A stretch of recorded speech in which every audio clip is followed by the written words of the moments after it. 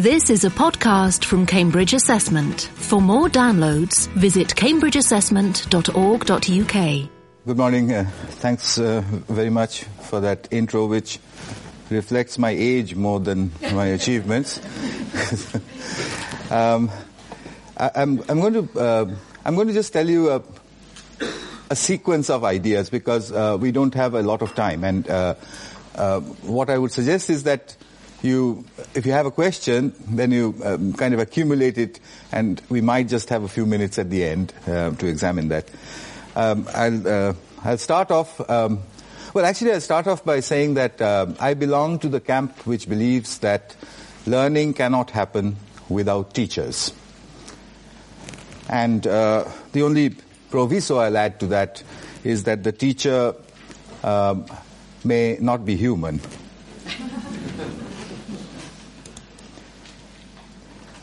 Well, firstly, where are the good teachers? How do you get good teachers? If you look at that graph, it's a total scores of English, math and science at the primary level as you go 250 kilometers away from Delhi into rural India. You see this steady drop in the performance, and that is caused by teacher migration. Teachers who live far away from Delhi want to come to Delhi because of the standard of living. They all try.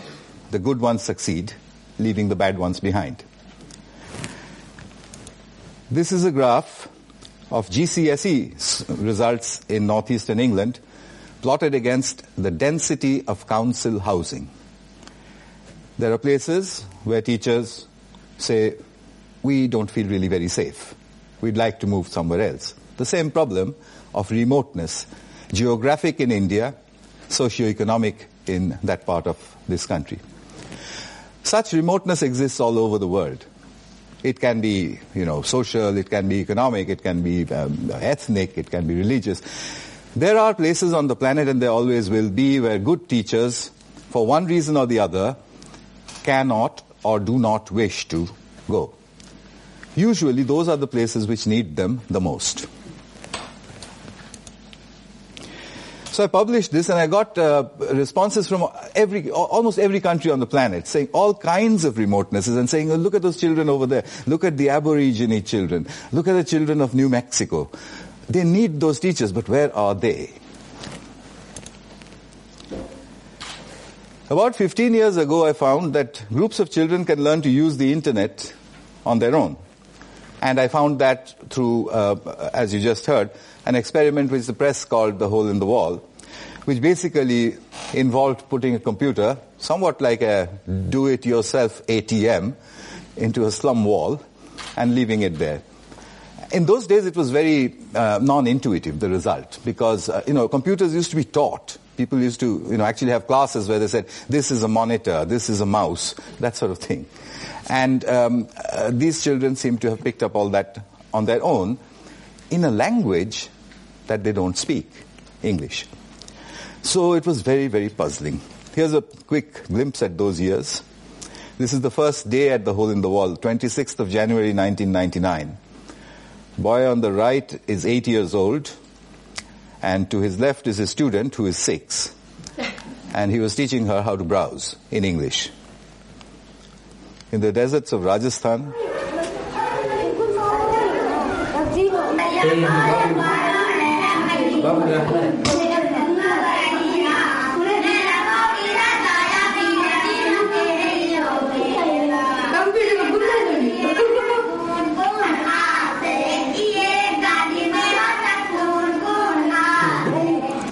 they found the sound recorder on their own, and this lot of children, it's the first time in their lives that they heard themselves sing, actually.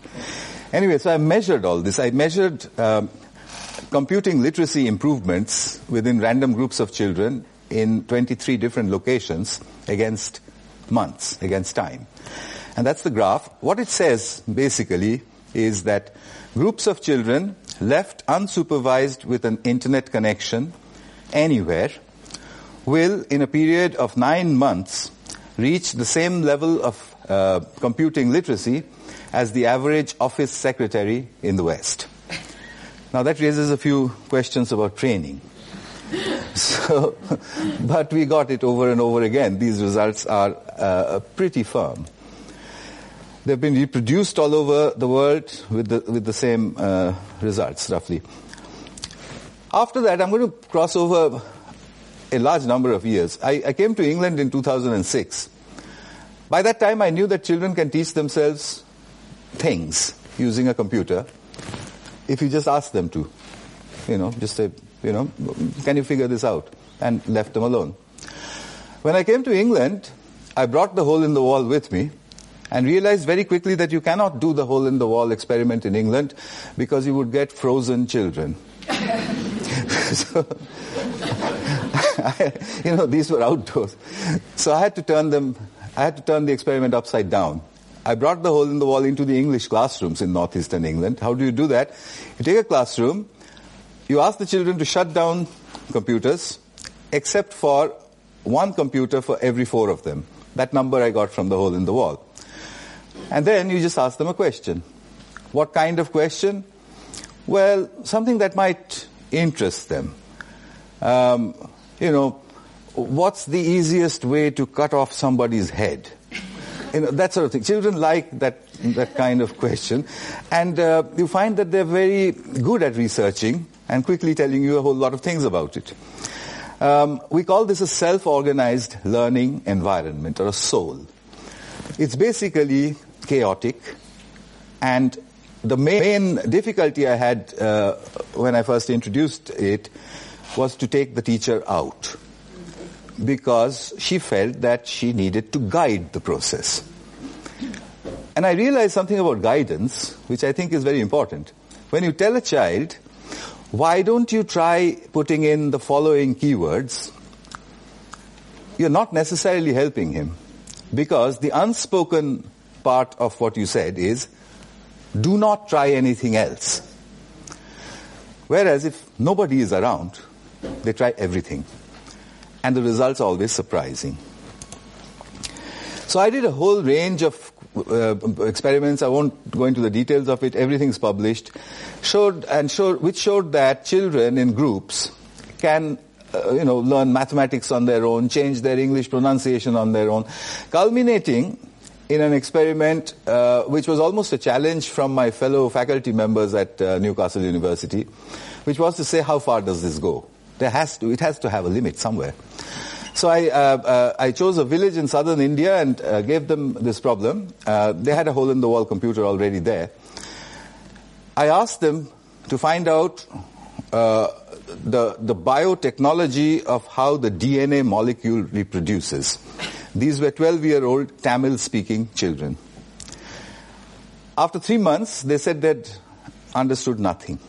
They tried and they'd understood nothing. I wasn't surprised. So I asked them, how much time did it take before they gave up? And they said, we haven't given up. We look for this information every day. So I said, you don't understand anything, why do you look at it every day? And a little 12-year-old girl then said, in broken Tamil and English, she said, apart from the fact that improper replication of the DNA molecule causes genetic disease, we've understood nothing else. It profoundly changed my view of learning. I measured. They'd gone from 0 to 30% in 2 months on their own, under impossible circumstances. A language they didn't know, a subject that's 15 years ahead of their time, on 2 computers on the street side. How could this be possible? What was happening there? I realized that there's something happening there which I, as a teacher, simply don't know anything about. But 30%, unfortunately, in our Victorian system is a fail. So how do I get them to pass? I have to get them 20 more marks. I got hold of a local girl, an accountant, who knew nothing at all about biology or biotechnology, and I asked them to help the children. She said, how do I do that? I said, well, you just stand behind them and admire them. Every time they do something, they say, wow, how did you do that? What was that page again? Where did you get it from? My God, when I was your age, I was so stupid. Okay, we called it the method of the grandmother. She did it for 2 months. The results jumped to 50%. Okay? When I looked at that graph, I thought, well, there has to be a mechanism that I don't know anything about. And the biggest question was, how are they reading in English? They're not supposed to. I think I have a bit of an answer, and I'm just going to leave it to you as a riddle. If you take 4 children, and you measure their reading levels, and you find they're reading at, let's say, grade 4 level, when reading together, they will read at grade 8. Try it sometime and you'll see how that works. I don't know how exactly it works, because we never measure reading in groups.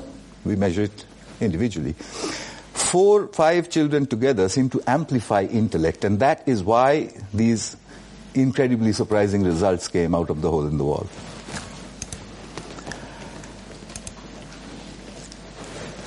Where do I get grandmothers from? So I put out a request in the Guardian newspaper saying, if you're a British grandmother, if you have broadband and a web camera, would you give me 1 hour of your time every week for free? In 2 weeks, I got 200. I know more British grandmothers than anyone in this room. So, they form what's called the granny cloud. The granny cloud comes over the internet into schools all around the world only to do one thing, to admire children and just tell them how good they are so that they can jump that extra 20%. That's one of the grannies there. Yes. Looking kind. Looking nice, Mom? No. Oh, yes, he's a very nice man. So you get the general idea. What do we not know at this stage? Well, I don't know if children can learn to read by themselves. I'm trying an experiment in India right now of whether children can learn to read and understand English by themselves.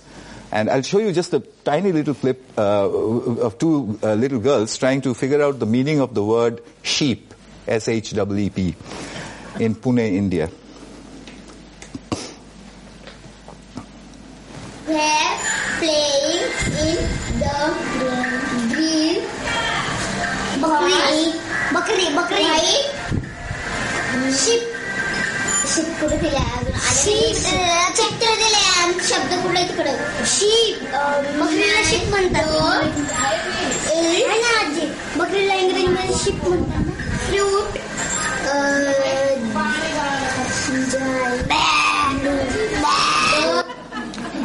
As you can see, they achieved their learning objective quite quickly. But is that reading? I mean, how far is that going to get them? I don't know yet. I know this, that children in Uruguay who have been exposed to computers for the last, I think, almost 10 years, every child in Uruguay has a computer, read better than children in UK or the US in Spanish, compared to how they read in English over here. Does it have anything to do with the computers? I don't know. I have to measure it. We know that children can do all sorts of searching by themselves, but can they search accurately? Can they figure out right from wrong? The children in the Northeast seem to be able to.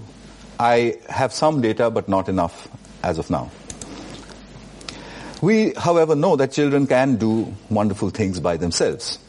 We know that they can do so at earlier and earlier ages. I used to think it starts at 6 or 7. I've lowered that now to 2.5. Mainly because I met a girl who was 2.5 years old who said to me, I've downloaded an app. She was using her mother's iPad. And the mother was not there, of course. So I said, you shouldn't do that. It might cost your mother money. And she said, no, it's free. So I said, how do you know it's free? And she said, see? And she put up the ad and showed me a little box, the little box that comes on the right-hand side, and says it can have 2 kinds of things in it. If it's the squiggly kind of thing, then it costs money. If it's not the squiggly kind, then it's free. Is that reading? We have no measure for that kind of reading. We need to revise curriculum all around the world to include the internet. I do not understand why mobile phones, tablets, and the internet in general cannot enter the classroom, and particularly the examination hall. It might sound terrible, but the thing is, look at the way the earlier age, look at the way how the Victorians handled it. Slide rules, compasses, logarithm tables, everything that they used for solving problems were allowed inside the examination hall because they wanted to see whether you can solve problems in the real world way. Why don't we do that? So as a child in London once put it, they take us into school, take away all our devices, and throw us back 200 years, and then we have to wait for 4 or 5 hours until they release us again. I mean, it's absurd. Here's a bit of the British national curriculum, which says that, basically it says the teacher has to teach that history can be interpreted in different ways. And normally the procedure would be that the teacher would come into class and say, people can write history in different ways, and give a long, boring lecture. In my method, what I would do is I would convert it into a question. In a museum in the Indian city of Mathura, there is a statue of the great emperor Kanishka. Who was he and why is his head missing?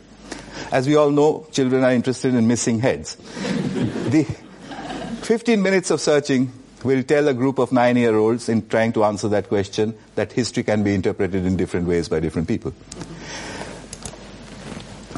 We know this generation very well. We see them all over the place, and we're very critical of them because they are all isolating themselves and they're with their and they're always staring at their mobile phones and so on and so forth and wasting time. In a discussion in the Northeast once, I said, how do we know that they're wasting time? And we sort of assumed that they are. Well, what I did was I used a lot of buses in Newcastle, and for purely scientific reasons, I would then sit on one of these seats with these little girls and boys in front and peer down at their phones. Okay? Research. What I discovered was that they text a lot, they play games sometimes, not as often as you think, and a lot of times they search. They learn continuously from those devices. It's a different form of learning. It's what they want to learn. But then, they are learning. Unlike us, who used to learn only in those few hours in school, and the rest of the time we were wasting time. Okay, 2 minutes. Pedagogy needs to include the internet, which it does in a while, but it doesn't mean you show them YouTube videos. As I said, the thing to do is to ask them questions and have them answer it using the internet in the class. This is how we solve problems these days. This is how we solve problems. Doesn't it remind you of the hole in the wall? But that's our way. We solve problems in groups. All of these methods are not in school. Here's an example of children researching Cezanne in Killingworth, England.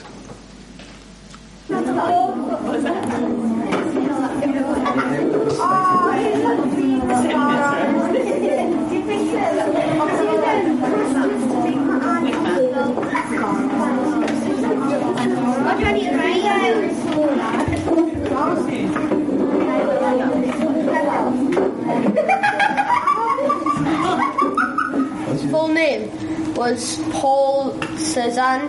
Cezanne was his second name and Paul was his first name. He was French. I'm going to skip that, but they said some lovely stuff about the use of light and shade by Cezanne. 15 minutes. This is how we ask children to answer questions. Where did it come from? We need to focus on the internet and collaborative problem solving inside the examination hall. I'm going to skip a couple of examples. And we need to redefine success. We need to look at what doesn't need to be taught. And I'm going to get into trouble here. But couldn't handwriting be converted into a hobby like knitting, for example? Why do we need to waste time teaching children to write by hand? We should teach them how to search the web properly. The same for spelling, for grammar, for multiplication tables. These are tools that were invented for a different age, for a different purpose. That time's gone. Why is only 1930s English the right English? You cannot answer an exam using texting language. Who's decided that? Well, this is where it all came from. This is the way administration used to be done. That's the way, okay? Huge human computing systems. The schooling system had to feed that system to produce the clerks who would run the show. This is how we examine today. So, if you compare that with the previous picture, you would know who we are still producing those children for employers who are dead. So we need to take care of obsolescence. We need to roll curriculum, examination, and pedagogy all into one. And if we can change the assessment system to include the internet, we would drive the change through the schooling system. And we would do so very quickly and very inexpensively. It's just one political decision. Thank you very much. This is a podcast from Cambridge Assessment. For more downloads, visit cambridgeassessment.org.uk.